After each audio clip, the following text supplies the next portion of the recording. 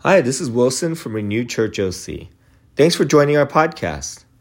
After the pandemic, it's been easy to do Chipotle Church, where we get to choose how much church we want every week. Maybe I'll stay home this Sunday. I feel like opening my Bible today, but not tomorrow. I'll go to small group and not Sundays. Our City Monk series challenges this construct of church and pushes us to reorder our life around Jesus and the Sabbath. It's a call to live in contrast to a city that is busy and burnt out. Instead, we live unhurried lives, wrapping our daily and weekly schedule around being with Jesus.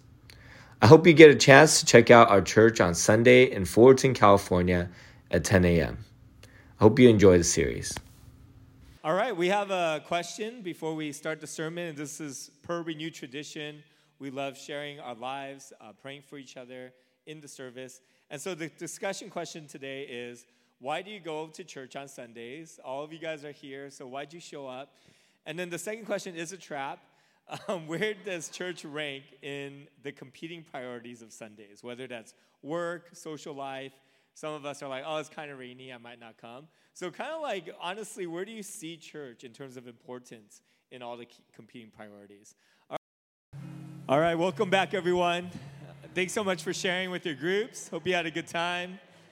My group had to share right in front of my face, so they catered their answers towards me, but all really encouraging answers. All right, we're in our City Monk series, and we have 3 parts to the series as we share about often, and it's really a repackaging, reskinning of our vision and values of a church. It's also speaking to the type of disciple that we're trying to cultivate as a community. So the first is the monk. And when we think about what a monk does and is, it's someone who reorients and reorders their life around Jesus. When we think about reordering our life, we think about our life is ordered in sleeping and waking, right? We order our life at what time we're going to go to sleep, what time we're waking up, when we're going to eat, going to our job, commuting in and out of it. Our life and our day is ordered around those things. But a monk says that God is the most important person to order their lives around. So how, as a community and individually, have we ordered our life around Jesus daily? How are we sitting in front of him, hearing his word, and fellowshipping with him as the most important thing we do every day, as the one thing, as Jesus talked to Mary about? The second piece is the monastery. So when we think about a monk going into a monastery, the monastery has set spiritual rhythms that this person is inviting into. They don't get to define it. They move and are invited into the spiritual rhythm of the monastery. But I think that as an American church, we're easily consumeristic. We do Chipotle church often, where I just want to mix and match the type of church that will benefit me. I want to take as much church into my day as I want, right? So some weeks I'll go to church, some weeks I won't. Sometimes I go to small groups, sometimes I don't. It's Chipotle church. But we hope as a community over the next 3 weeks to talk about church as a rhythm that God has built out in our life, and that should be in many ways immovable. So that's the argument I'm going to make for you today and over the next 2 weeks. What it looks like for church to be a monastery, that we're inviting you into a communal rhythm and not just individual rhythms. And this communal rhythm is established by the Lord. And thirdly, we look at the city. So this is the last 3 weeks of our series where we'll look at what it means to live missionally in our occupation, to reach the marginalized in the city, and to reach unreached cities. And so we're not just monks isolated and insular, but we're city monks. We live in the city. Okay, so when we talk about what this communal rhythm looks like, why we go to church on Sunday, it's easy to think of church as just kind of like a construct, a religious construct that people have put together, that pastors have made in order to fill seats so that people will listen to them. Or something that is a part of Christian tradition, like we've just always done this. I've grown up going to church, and so I'm going to continue going to church. And when we think about its priority, especially over COVID, we've had to reassess church as a priority. Is it more important than work? Is it less important than our social life? Do we send our kids to our schools but not our Sunday service? And everyone is having this really realistic vision of where church lands in priority. And COVID was a huge reset on that. So when I'm doing research on church and its origins and how far back it goes, it's shocking to me that it all starts at creation. So when you look at Genesis chapter 2, 1 to 3, this is the origin story of us gathering on Sundays. Thus the heaven and earth were completed in all their vast array.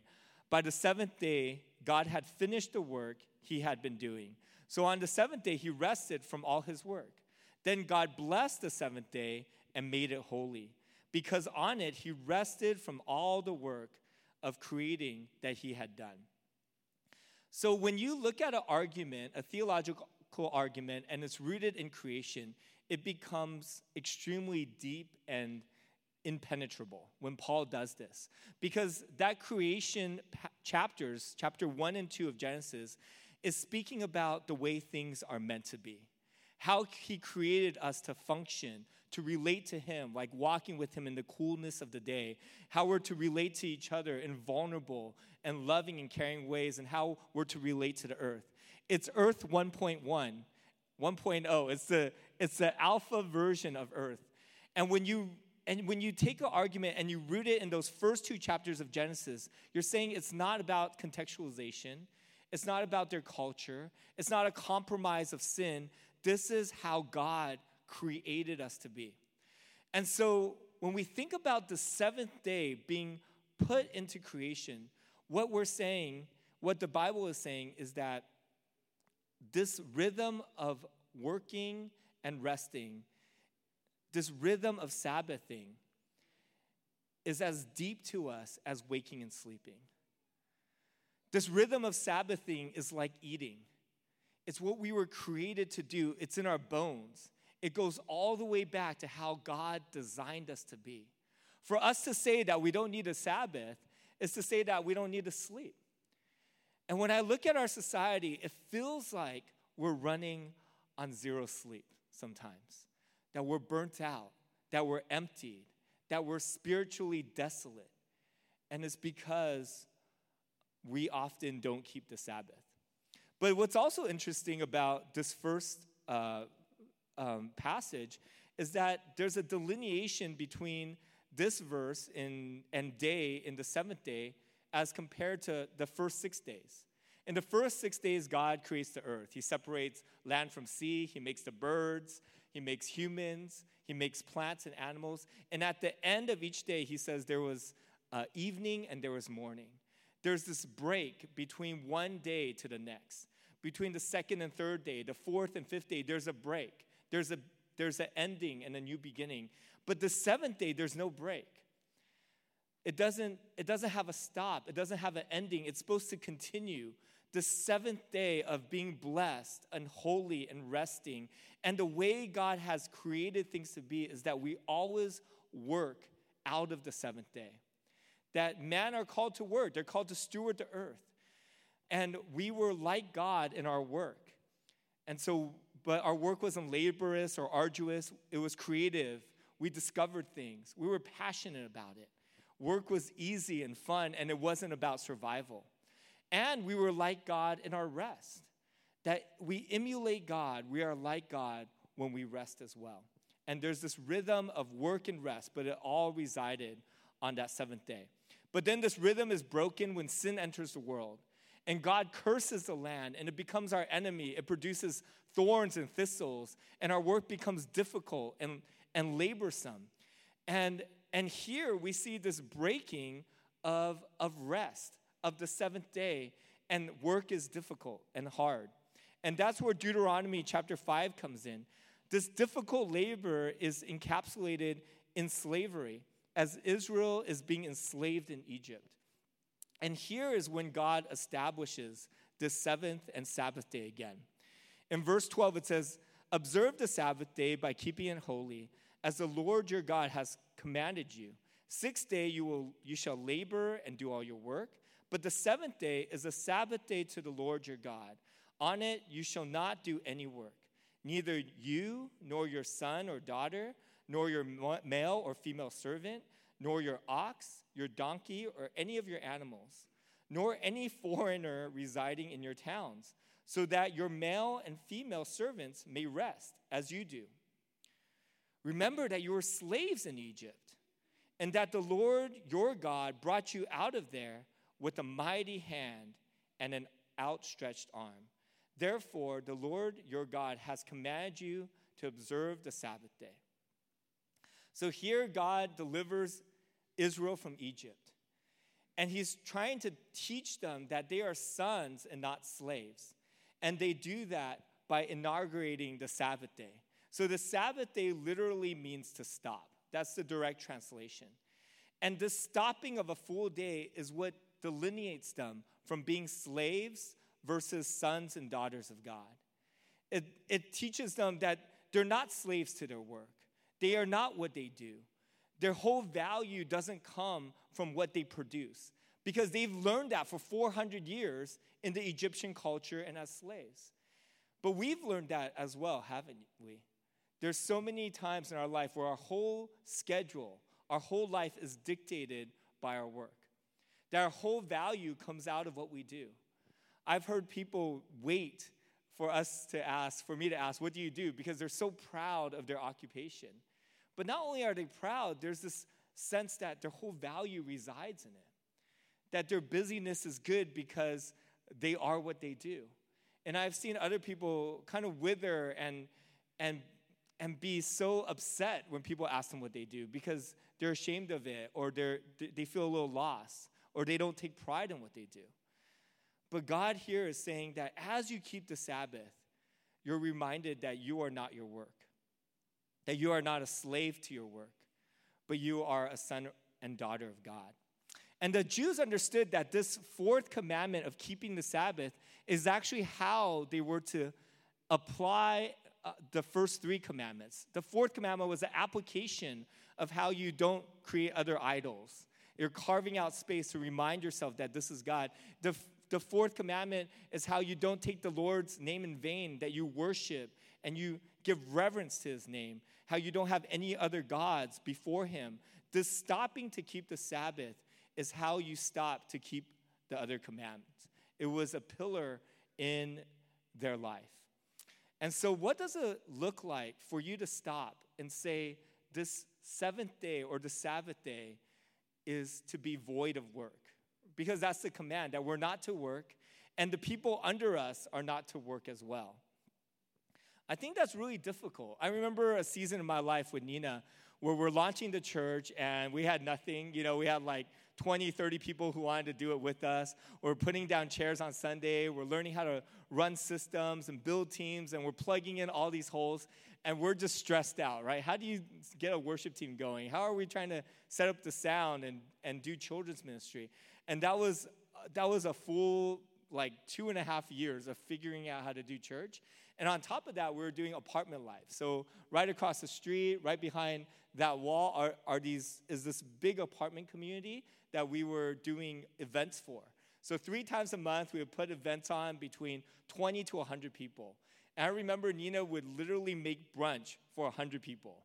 She would make poke for 100 people. We would have to visit about 15 doors. We did 4 staff meetings. We would flyer 3 times a month for 650 apartments. It felt like another full-time job. It was extremely tiring. And then we did Epic as well.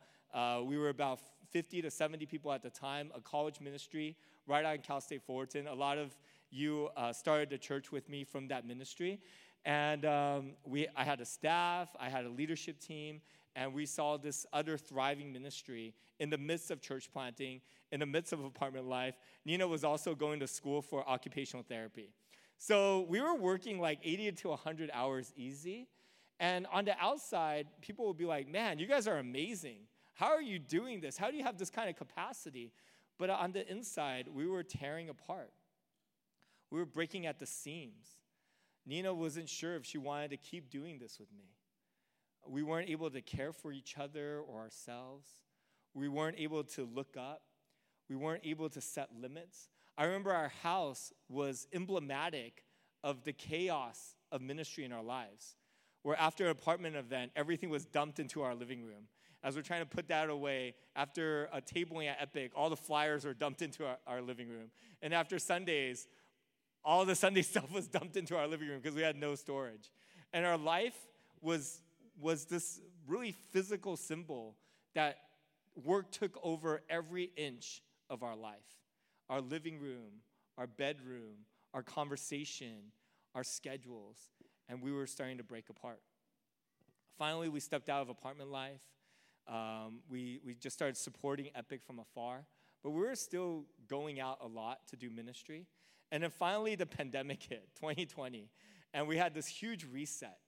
And I remember about the third or fourth week, we're sitting down for dinner because we can't have friends over, and Nina said, "I'm really happy with our marriage." And I felt like I had never heard her say that. And I had tried to get her to say it. Like, I'd be like, "Are you happy with our marriage?" And I would like subtly nod my head, because it worked with the horse. I don't even know that story. And Nina wouldn't nod. And I'd be like, "Nina, are you happy with our marriage?" I'd give her a script, like, "Read this. I am happy with our marriage," right? And she wouldn't read it. And I get frustrated. I'm like, "We built a church together. You're an occupational therapist. We have 2 boys. We have a house. What are you not happy with?" I'd be really upset. And then in the middle of a pandemic, she's finally happy. I was like, "How are you happy?" She said, "We're finally having dinners together. We're finally putting the boys to sleep together. We're finally taking walks together." And it was there that I started to guard my Sabbath. Not just a full day, but every evening. I would guard it. I would say, "God, you've given me this day to stop working." Like when we pay $250 for Disneyland, like we stop working, right? We spend the whole day enjoying that space. How can we spend a day with no appointments and no emails, with no phone calls, no planning, no looking ahead and setting agenda, where we're carving out a space to be with the Lord, to be with family and friends, and we're slowing down. And we're saying, "God, this day, this Sabbath day is void of work, that I'm fully stopped. I'm not going 100 miles an hour. I'm not taking adrenaline hits. My gears aren't going. I'm emptying my mind of ministry, of work. I'm just throwing it into my calendar for the next week, and I'm putting it aside. And I'm giving myself a full day to decompress and to carve out a space for you." What does stopping look like in your weekly life? What does it look like for you? Because we've reduced Sabbath to a 2-hour block. Hour and a half, sometimes I go long in my sermon, right? So you have to commute home. So it's like a 2-hour block that we reduce Sabbathing to, going to church on Sundays. But he's asking for us to stop working for a whole day, and he puts this in the rhythm of how he's created us. How are we observing the Sabbath? How is Sabbath allowing us to remember that we are not slaves to our work, that we are not what we do, that we are sons and daughters of God, and that our provision comes from him? The second key word is holy. So again, God blessed the 7th day and made it holy. The word holy literally means to set apart. So not only are we boxing out a space where we're able to slow down, turn off our screens, and not work, but we're filling the space with the Lord. We're filling the space with communing with him, communing with family, communing with our spiritual community. It's not just an empty space. It's a space that's set apart, that's carved out, and then given to the Lord and saying, "This is yours." When we become a Christian, we understand that all of our time is the Lord's. All of our money is his. All of our talents are his. But he's called us to steward most of that, right? He doesn't micromanage our budget. But when he calls something as holy, he's saying, you're saying that all of your time is mine. I want this day. And when you give me this day, you know, and I know that the rest of your days are mine too. You say that all of what you have is from me and for me, then I want this portion. I want you to give generously and intentionally and cheerfully. And if you can't give a portion of your finance to me, then it's probably not mine. It's a hard check. Do you see that? That when he calls something out, when he says that set this apart for me, it's a hard check. It's a heart check on whether our life is really his. And if we're not able to give a portion of our life to him, we're probably not giving our whole lives to him. Now you can give to God without loving him. You can serve God, you can give to him. You could set out a day without engaging relationally in love. It could be legalistic like the Pharisees. But you can't love him without giving to him. If our lives are really his, we're going to carve out space to be with him. So what does it look like to set apart a day? When we look at the Jewish Sabbath as well as Acts chapter 2, it's a day that's filled with the word of God being spoken to us, being read. It's a day of worship, prayer, fellowship with family and believers, and food and fun. So I was listening to this podcast of two theologians who resided in Israel and Jerusalem for a while. And these Orthodox Jews are still practicing the Sabbath. So they paint a picture for their audience of them walking down a marketplace in an alley. And all these people are food vendors. So they're selling fish and leeks and bread. And all these Jews are out there buying food because they're preparing for their Sabbath meal on Friday night. Their Sabbath day starts on Friday night sundown and ends on Saturday sundown. Okay, so Friday is their first meal. So the street is filled with people buying and selling. They're gathering food for their meal. And then 15 minutes before sundown, these Jews who are very devoted to their faith, some of them are learning to be, priests or teachers in their synagogues. They go through the streets and they start blowing trumpets 15 minutes before to let everyone know that the Sabbath is coming. And almost as like a flip of the switch, the streets get emptied right at sundown. All the tables are rolled up, and the whole alley is hollowed. And these two people, these scholars, Christian scholars, are walking down the streets describing how they're hearing songs sung in Hebrew. The Bible being read, fathers blessing their wives, wives praying over the family, lighting candles, laughter around the table. And this whole community is doing this hard stop to observe the Sabbath, to have a Sabbath dinner. The food's prepared, the house is clean, and at that dinner, as they're reading blessings, they're inviting the Lord to eat with them. Then Sunday morning, they wake up. There's a synagogue less than a mile in every Jewish community. They go to the synagogue, and for 3 hours, they hear the word, they pray, they worship, and they're with their community, engaging with the Lord. They have lunch together. They do another service in the afternoon, and then they go back to their families at dinner, and they say goodbye to the Sabbath. They have a final meal. And when the third star in the sky comes out, Sabbath ends, and they go back to their work week.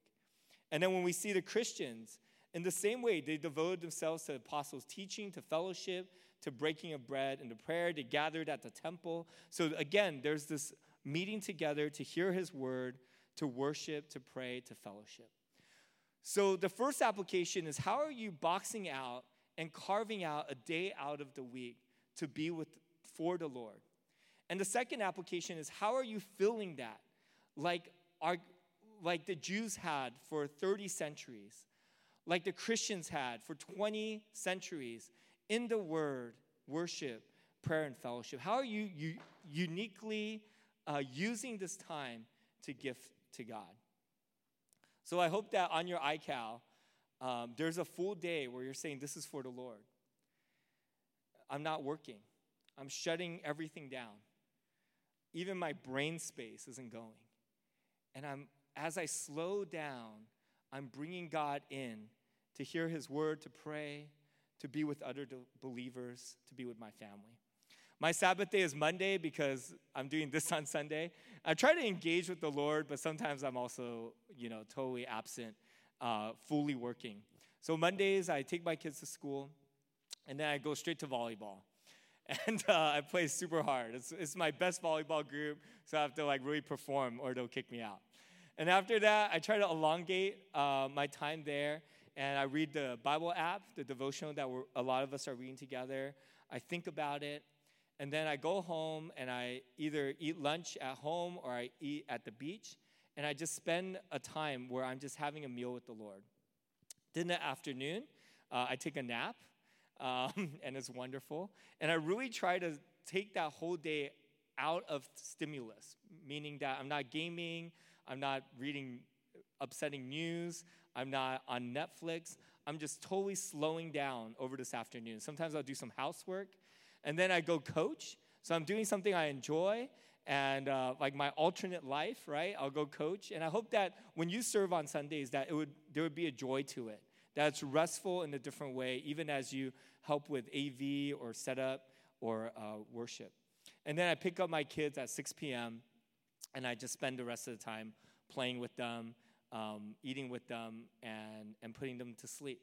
And it's a day that I've guarded in order to love my family, to be with some close friends, and to be with the Lord. And I'm totally winding down and putting away my work. All right, the third point, we're almost done, is I really wanted alliteration. So what is it? The Sabbath literally means stop. Holy literally means set apart. And blessed does not literally mean sips of heaven. It means gift or favor of God. I actually went on Urban Dictionary to look up sips to make sure it doesn't mean something like really bad, and it doesn't. So then I made it work. I think, though, in the context of Sabbathing, that it really is God giving us a taste of heaven.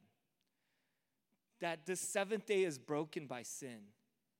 The seventh day where we're rested, where we're not working in arduous ways, where we're with him, it's broken by sin. But then when he establishes Israel, he carves out that space once again. And he gifts us with a day. A day where we're reminded that he's the one who provides for us. Not the sweat on our brow, not the work of our hands, not our employee, but he provides. And he does this right away for the Israelites. They walk down from Mount Sinai. They're journeying towards Canaan. They do 40 years of wandering, and every day he provides for them. It's not your slave masters. It's not Egypt. It's not the Nile. It's not other gods. It's me. They would wake up in the morning. They had no capacity to create food because they're traveling, and there would just be this bread that pops up like dew that just appears on the ground, and they would harvest this bread and eat it. And manna means, what is this, right? A very appropriate name. Every day for 40 years, it's like the Lord was nursing this baby nation, teaching them that I am your parent, and I love you. And then on the sixth day, he would give them enough manna for the seventh day so that they wouldn't have to labor on the seventh day, so that they wouldn't have to work. And then they go into an agricultural setting where no farmer leaves ripe fruit on the vine, during harvest time. They work every single day, but they remember that God had provided them for them. And even in an agricultural setting, on the seventh day, they stopped. And they said, this day's for you. And when all the other cultures are slaves to their work, they were reminded that they're sons and daughters, that this day is holy and set apart, that it is blessed. It's blessed because God provides for them. And they don't have to work their fingers to the bone. They have a God who loves them and who allows them to rest. What's even more crazy is that there would be a Sabbath year. So every 7 years, there would be a full year where the Israelites don't have to work. God says, don't plant grain or vegetables, don't harvest. You could pick what's already growing, but let the land rest. And on the seventh year, they would have a whole year where they're not farming. And there's this natural question of are we gonna die? Like if you're a farmer, you're obviously just be like, okay, God wants us to starve to death. So within the law, this is Leviticus chapter 25. God says, I will give you 3 years worth of harvest on the sixth year, so that you'll have enough for the seventh. and have enough for the 8th when you start to plant again. Think about the space that God is carving out for his people. Trust me, I'm not a slave master, I'm a father. You're not my slaves, you're my sons and daughters. So I'm giving you the space to play, to be worry-free, to not carry your anxieties. You have a 7th day where you get to relive Eden, where you will have enough, where you don't have to worry about inflation or interest rates or housing prices booming, where you can just trust me to provide. And then the 7th day, the Sabbath day, is to continue into all the other days, where we learn to trust God on the 7th. And so we learn to live with peace and trust as we work all the other days as well. The second blessing is the blessing of rest and renewal. There's 2 Hebrew words for the word rest, and I can't pronounce neither of them. But the first word is about just kind of relaxing and recuperating. Think about like laying on your bed because you're tired, or kind of like sitting back and just trying to regain energy. But the second word of rest is renewal, is being refreshed. And I see a society who only knows how to rest the first way. They work, they get burnt out, and they just lay down. And once they get just enough energy, they get up and they work again. But when we learn how to Sabbath, God gives us the second stage of rest that we can't do unless we're doing the first. The second stage of rest where we're rejuvenated, where we have life again, where we remember our purpose, we remember our identity, where we have vision, where we're not just scurrying around trying to find purpose, but we hear the call of God and we walk towards what he's calling us to do. How can we go into this? How, as we're creating a space for the Sabbath and setting it apart from God, are we experiencing his rest and renewal? And lastly, we get to sip on heaven by being with God in community, by worshiping like the Jews and the early Christians did. We worship today because in heaven, all there is worship. When you read Revelations, there's chaos on earth as Armageddon is just destroying parts of the planet. And then it flips and you see these scenes of heaven and earth back and forth. And in the chaos, in as much chaos as there is on earth, when you hit heaven, it's serene and peaceful, and God is sovereign, and the angels are singing. The angels are always singing. And when we sing, we taste and join in the singing of heaven. We hear his word from a limited man trying to share God's perfect word, but it's the shadow of hearing the word of God from the Logos of God and longing for that clear voice, for that perfect messenger.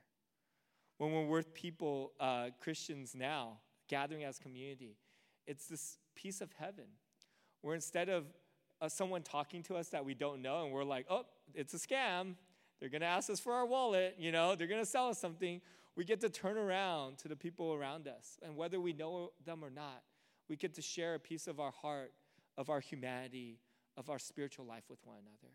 And that's a piece of heaven.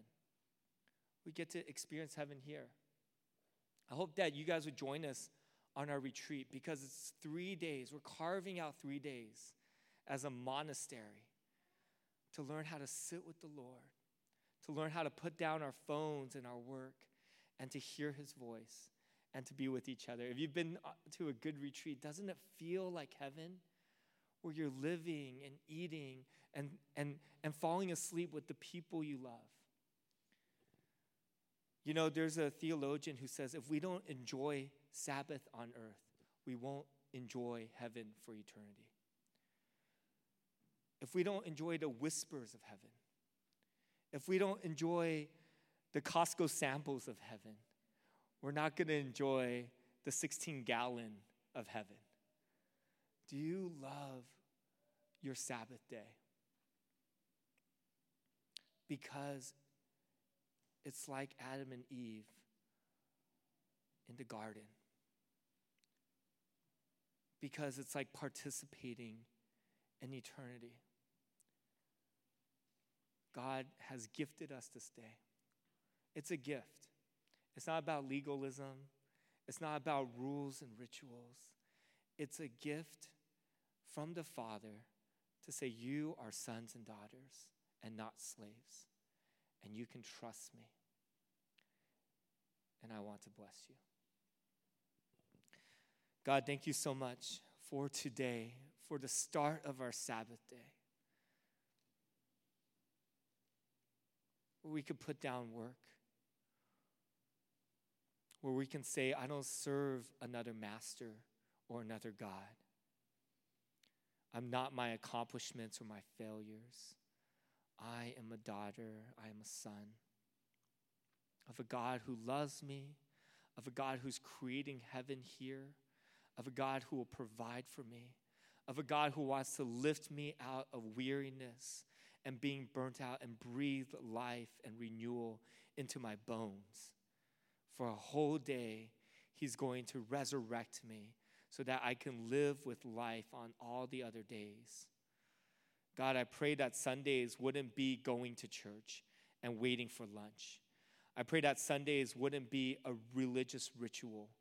I pray that Sundays would be a day that you've blessed, that you've called holy, and that we've rested. In Jesus' name, amen. Hi, this is Pastor Wilson again. Thank you for listening to our podcast.